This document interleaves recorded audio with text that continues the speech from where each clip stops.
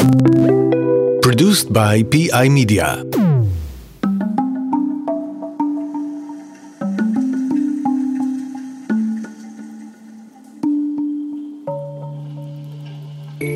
Abundant in volume yet scarce, soothing and relaxing yet bearing a devastating force. Defies the laws of physics, and it can heal as much as it can harm. It is the source of life. I'm Idan, and from Israel NewTech and PI Media, this is Waterline.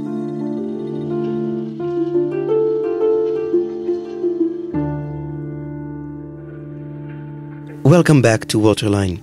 Throughout the series, our guests point out Israel's success in managing its water sector and its ability to sustain agriculture, industry, and household consumption in a water-scarce region. Water in Israel is available on demand 24/7, and the water quality is high. Here's Seth Siegel, author of Let There Be Water, Israel's Solution for a Water-Starved World. Israel has no shortage of water. Israel makes a decision to unify its governance in the largest governing body possible. They basically have a complete watershed mentality, which is we have only a few sources of water in Israel, they say, a few rivers, one lake, some aquifers, and we're going to manage that water intelligently. As a result of that smart governance, Israel's had extraordinary outcomes. Today's episode deals with a tricky, some might say boring, topic of governance and regulation. Two are with me in the studio, Tami Shor, Senior Deputy Director General for Regulation at the Israeli Water Authority, and Oded Distel, Head of Israel NewTech. Hello. Morning. Good morning. Tami, a complete watershed approach, what does it actually mean?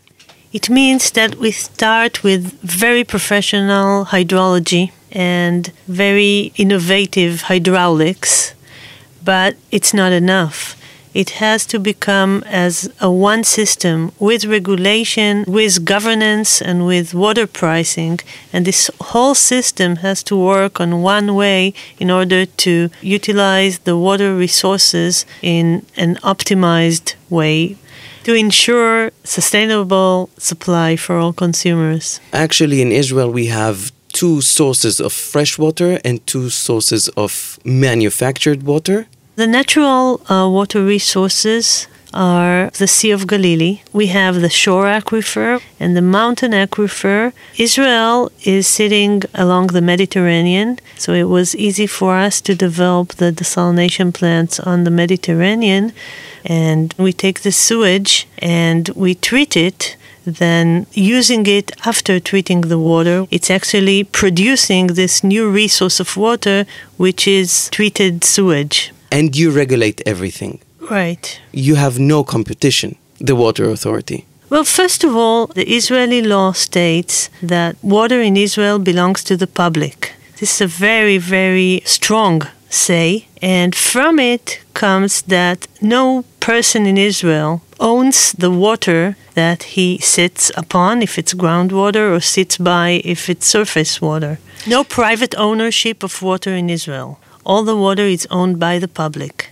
And when you produce the water, you have to do it by a license given by the state, and you also have to pay for it. The past 2 minutes, we talked about everything that regulation has to offer, and Israel is unique in that sense. The Israeli model is not something that you can replicate, can you? I don't think any state can actually replicate what happens in any other state because situations are different and the starting points are different. Culture is different. The way people see this resource is different from place to place. So replicating it is not, I think, the right approach. The right approach is to see what you have in your country, what are your needs, and what are the deficits that you are trying to cope with, and then try to see what is the right model to adopt for your country. Israel has a lot to offer, I think, with our model in many aspects of it. And for us, it works as a whole that gives the whole system what we see as almost optimal way of operating it. And you're bringing me now to the next excerpt from a conversation I had with Seth Siegel. Let's listen. If I had to put it into two areas, I would say it goes to culture and it goes to pricing. When you have a culture that is water respecting, you get a better outcome. When you charge a price for water, you get a better outcome. And I'll tell you why. And in the first case, you get a better outcome because everybody sees it as part of their job. It's not just taking a shorter shower. It's also being supportive of proper water pricing, being supportive of having a meter in your home. It's supportive of thinking about how you can use less water if you're a farmer, selecting crops that are less water intensive or irrigation practices that are less water wasting. So that's the culture part. The economic part is that when you pay the real price for your water without subsidy, and the problem is everywhere there's subsidies, not in Israel, but almost everywhere there's subsidies. And so when people finally pay the real price for water, they act in rational ways that market economies always get people to act. Now, when it comes to culture, Israelis know by heart nursery rhymes about every drop matters, and we ask the rain to come and feed our fields and our crops. But what does it actually mean to pay the real price of water? Oded, as an economist, why is it so crucial? It is crucial because when you pay an actual price, then you can build reasonable business models around it. And then you have a sector that is functioning and sustainable for the long run, which is quite unique in Israel and very different in many other places around the world, where water is perceived as something that should be provided by the government, the municipality, whoever, and people don't see the connection between getting water 24/7 in good quality and the fact that it costs money. Tami, this is part of what you're regulating, correct? Yes, definitely. This is one of the most important parts of regulation. Looking at the water chain, we're looking about a very, very long chain. It comes from the origins, whether it is from natural origins or from desalination. Then you have to take the water from the origins and put them through the conveyance systems, which also costs a lot. You bring them to the entrance of the cities and the towns, and then you have to distribute them to the different consumers. Then there is sewage. You have to treat the sewage. After treating the sewage, we're reusing the treated effluent and put it back mostly to irrigation. And you want to tell me that all of this costs money? Yeah, most of it. Unfortunately. Costs a lot of money. Many times in many places in the world, and it has also been in Israel, water prices were actually underpriced. They were not covering all costs of water. And this has caused many problems, such as untreated sewage going to rivers or to the sea, or a lot of water unaccounted for, a lot of leakages going from the pipes. And I think one of the biggest challenges is that most of the water infrastructure and the sewage infrastructure is unseen to the eye because it's underground. So every time that a mayor of a city has to put his priorities with the budget that he has, hidden infrastructure would go to the end of the line. So how does regulation solve this problem? What we did in Israel, we took everything that has to do with water from budget to water prices. So the whole chain of producers and suppliers pay and sell the water in a way that cover all their costs. When a consumer in Israel pays for water in the tap, then he also pays for treating the sewage and all the other aspects of water and sewage usage in the systems. But then I believe that two of the major water governance revolutions that we had in Israel was two tiers of decisions of taking the decisions upon water issues from politicians to professional level. Meaning? This was done on the governmental level, that all of the water issues were taken out of the government and the ministers and were put in one professional governmental water authority, which is an authority of bureaucrats. When did that happen? What year? On 2007, the Water Authority was established. In its board of directors sit the different representatives from the different ministries, but also on the bureaucrat level. And then, thinking about municipal, local water management, we took the water management from the municipalities, and by law, municipalities had to establish water corporations that would handle all water and sewage issues that are inside the municipality. And this has made a huge change in Israel. Hundreds of millions of dollars that were not invested in this market for many years were invested during 1 decade. Just because you took the money out of the politicians' hands? Because what would happen usually in Israel beforehand? The main part of it is that the revenues from the water comes only into water. So if once municipalities can take the revenues from the water and put them in roads and lights and education and other important things, but not water itself, now the water corporations can take the water revenues and put them only in investments in water and sewage. And this has made this sector a huge step forward than where we were before it. Who is Felicia Marcus? Felicia Marcus is the chair of the State Water Resources Control Board in California. Mm-hmm. And she's actually the water person in California from the time that the big drought started there. You can see her in every, I think, TV and every broadcast talking about water everywhere. She's appointed by the governor of California. Now, I'm asking who she is because I had the opportunity to interview her during WATEC 2017 in Tel Aviv.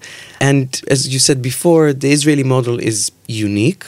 You can't really duplicate it. And I asked her to talk a bit about California. We have a very fragmented system with over 400 water agencies. That's just the large agencies that serve water to over 90% of the urban population. We literally have thousands of small water agencies, a very fragmented system. How can you run a system like that? It's not a system. It's a series of pieces, and we have levers and authority. We have more authority over the quality than we do over the quantity. And so you have to do it through regulation and emergency regulations. I think our biggest challenge is trying to make the change to a more coherent system without taking it over, but to try and rationalize the system a little more. And the water agencies don't like it quite as much. I understand it's a big change, but we've tried to do it reasonably. We go to the legislature. The legislature has given us more authority to do more, but it's baby steps, but I'll take them because each one of them has helped us lay a foundation for a more thoughtful system. And I'm not someone who thinks it needs to be controlled from Sacramento because I come out of local government.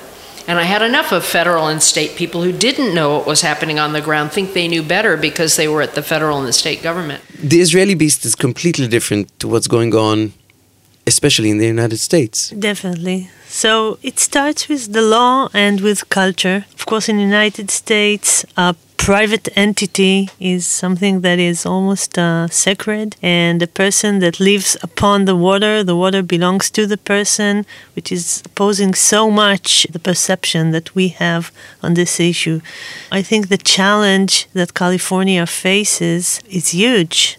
And it needs a lot of tolerance and a lot of persuading people to do the right thing, although the law doesn't have all the force that it has in Israel. I think Felicia Marcus is such a wonderful example for the right person in the right place. At the end of the day, we need to change the mindset of politicians, of political leaders, of the general public. And I think it's something that by now most people understand, but everybody is kind of afraid of the big jump that needs to be done. And it can be done through legal means or through general acceptance that reforms has to be done.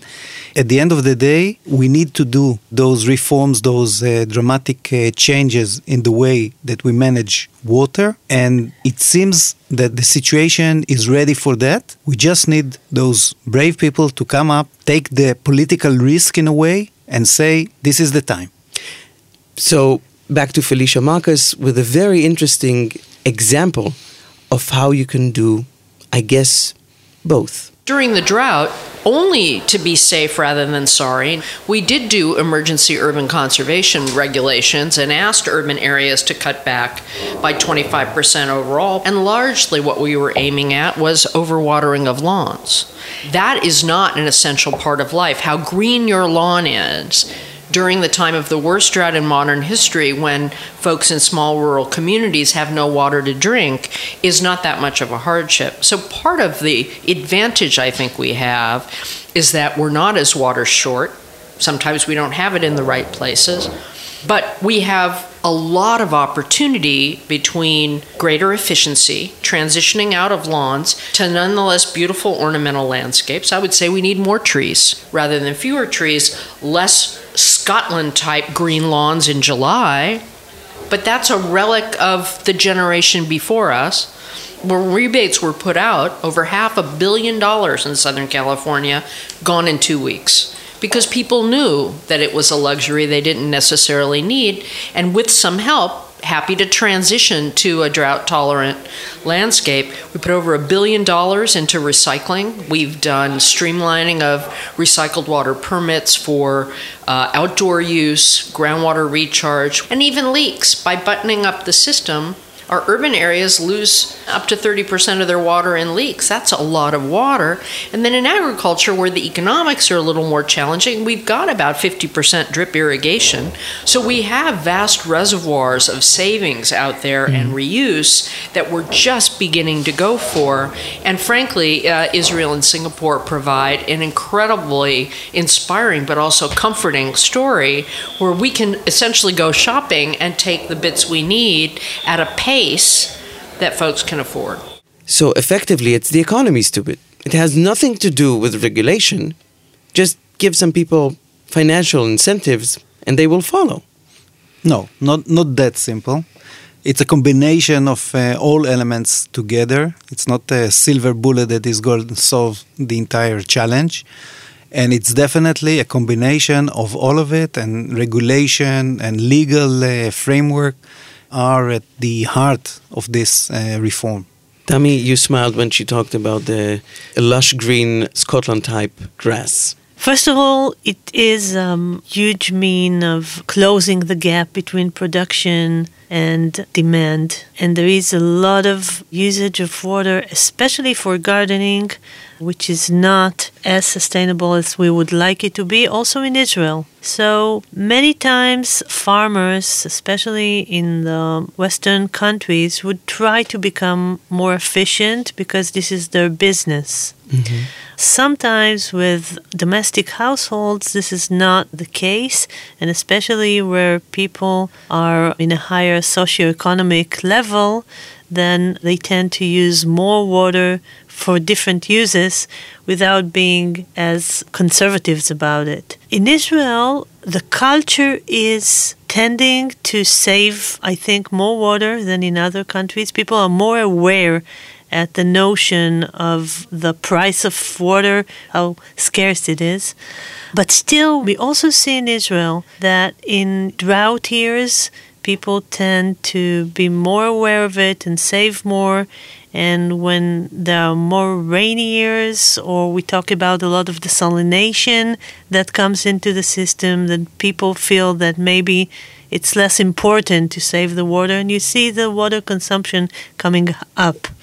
In California, as you said, water is privately owned by people. Groundwater management was tough in California, and this is one of the solutions that Felicia Marcus presented. The legislature passed our groundwater management legislation in 2014, but we didn't do it as a top-down. We did it as, and I like this model, The locals have a certain amount of time to do it themselves. If they miss the deadlines, then we can step in and do it, which is much better. And so far, at the first milestone, which happened this summer, which is organizing their groundwater sustainability agencies, over 99% compliance. And that's because they want to own their future, but it's hard to do because they're going to have to figure out how to limit their pumping together. But the fear of us coming in is enough to drive them together. Here's an incentive for you. I know, it makes me, I prefer to be friendly Felicia rather than scary Felicia, but I will do whatever works to get the job done at the local level. And so far, it's been very successful. And I think because there's not just one way to allocate water amongst yourselves, I think we'll have a more robust and durable system if we let the locals do it and we truly just step in where people are unwilling or incapable. So on one hand, you hold the carrots and on the other, the stick, and you decide when to use what. Right. And one prefers the carrot to the stick, but you can't be afraid to use the stick. Are you afraid to use sticks? Do you have sticks? I assume that as a regulator you do. I think in Israeli regulation, we mostly go for the sticks and not for the carrots.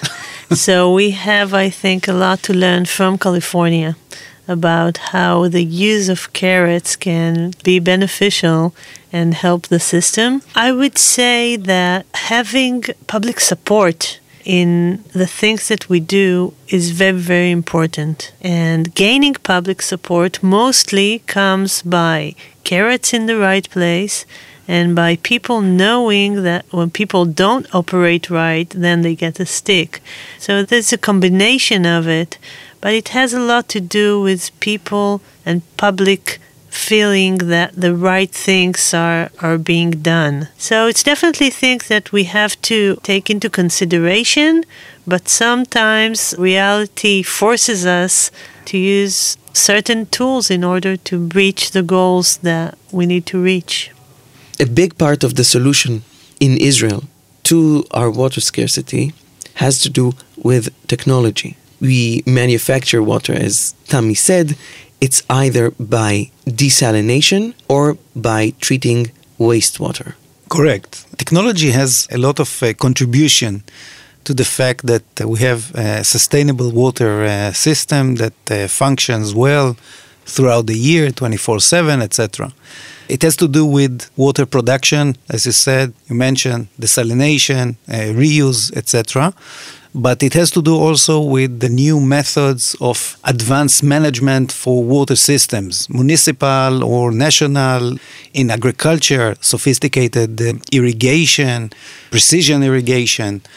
The ability of a water manager, of a water utility in every given city to take the right decisions regarding what type of water to use according to energy decisions, quality of water, availability, which in the past were decisions that were taken more based on gut feeling or traditional methodology. Those are decisions that nowadays are being taken based on actual real-time data. And this is a very big change that is now available due to sophisticated technologies that are implemented in those systems. Now, whatever technology can offer, not always the regulator will say, I'm happy to see what you have to offer. You know each other for many years. You are friendly, but you are some type of rivals? Or am I mistaken? Oh, not rivals. Definitely not rivals. As a regulator, one of the biggest challenges that we have is to see how we make the right regulation to take the new technologies and the other advancements that we have in the market and put them into work. And what we mainly have to make sure that our regulation doesn't stop it from happening. We can also try to help it and try to, put money on it or give some incentives to use it. But mostly what we have to do is to take care that we don't hit the brakes on the system and prevent technology from coming into the system. I would say that, yes, we are very good friends. Nevertheless, there is tension between new technologies and startups and between regulation and the concept of being very cautious about adapting new concepts. It is obvious, it makes a lot of sense. So it's a very delicate dance that we have to dance together. The crucial part is to create the dialogue between the different players and allow the regulators to evaluate the technologies in a calm kind of atmosphere and let the technology enter the market gradually. You don't want to be in a position that you risk the entire system with a new concept, burn the system, and then create a damage that is going to be kind of a shadow over the entire water system for years to come, and put all regulators in a bunker for the next 20 years. So the idea is to create this kind of delicate dialogue, let the technology enter gradually, and it's a process because adoption of a new technology is not something easy. In many cases, it needs a lot of cultural changes, technological changes, but at the same time, we do want to bring new technologies to the game. This is the way we can make our system better, more efficient, cost-effective, and give better service to the public. So if you're talking about this dance, this tango, how early would you approach the regulator? The sooner the better. We have different meetings where we put the regulators in touch with technological companies, with academia. So it shouldn't be in the stage where they meet for the first time in this very formal committee that has to take dramatic decisions over the water system. It has to be done throughout the years or time that the technology is being developed. And my advice to entrepreneurs and to researchers to be in touch with the regulators from day one, so that they would know and you can use their experience in order to guide your new technology to the right direction. I think in the last years we tried to establish frames of pilot projects, which means that you take new technologies and you don't expose them to the whole system, but you try to build them in a sort of a lab environment, but in real environment, because they put it in real systems. What worked, and I think is still working greatly, is trying to pair the technology people with the suppliers. And a supplier comes with the new innovation, and they come together and offer us to have a pilot project in a real system, but in a small scale of new technology. We try to both help it by money, but I think mostly what we do is we give a frame for it to happen, which would not happen in any other way if we would have to first approve the technology as something that can be put everywhere. It works very nicely, and we have now over 40 projects all over the country.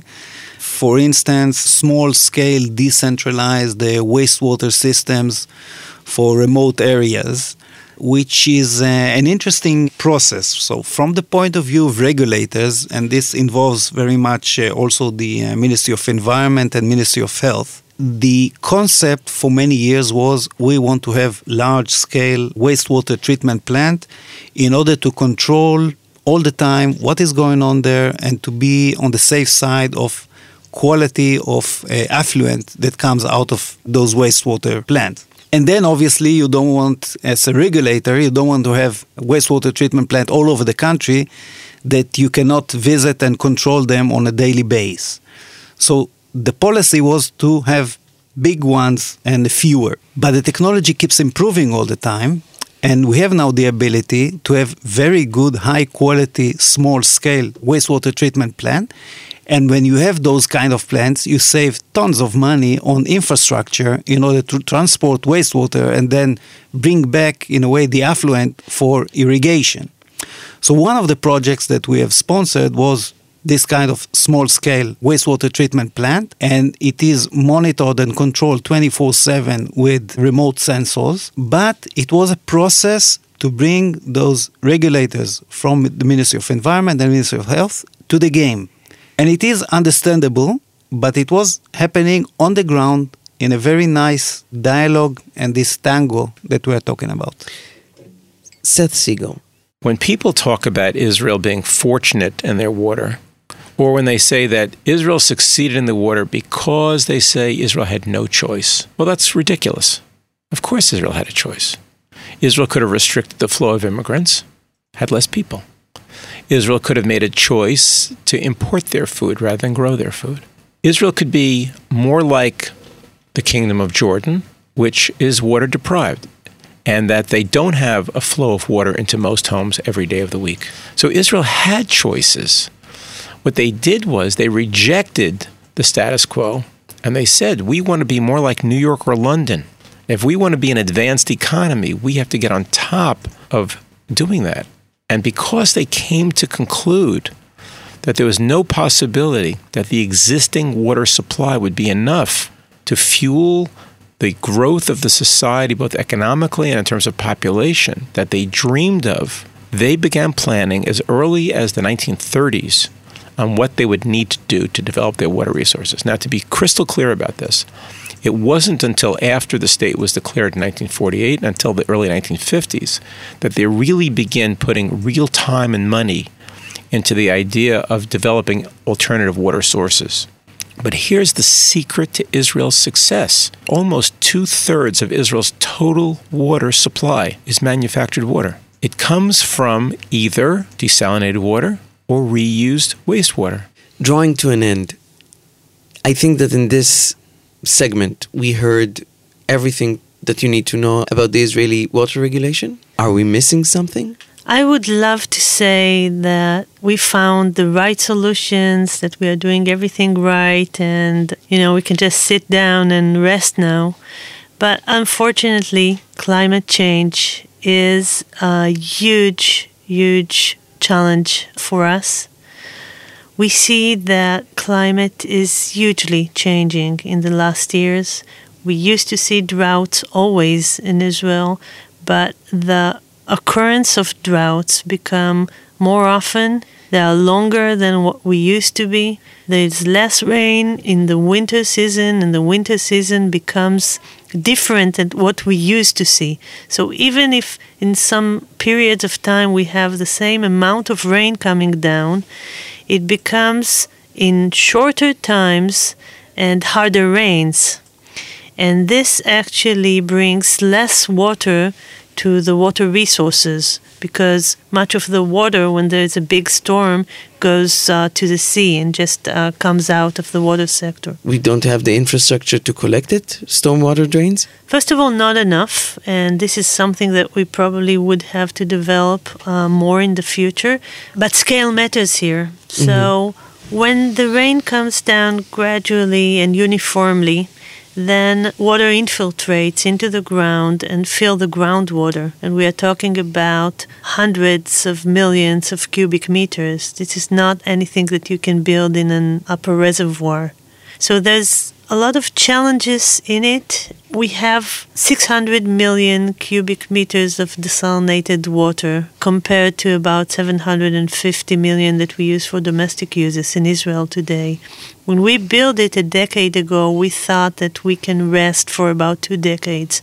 And we find ourselves now, a decade after it, with our reservoirs empty, because we had 5 consecutive droughts that actually emptied our resources with all the desalination operating. It's just amazing. It's something that was not expected in any extreme regime that we tested before deciding upon this desalination. So we still cannot rest and have to find the new means and the new resources in order to maintain the very strong economy that we have in Israel today. And definitely without the water, this strong economy cannot survive. Tami Shor, Senior Deputy Director General for Regulation at the Israeli Water Authority, and Oded Distel, Head of Israel Newtek. Thank you very much for coming. Thank you. Thank you. Waterline is brought to you by Israel Newtek and is a PI Media production.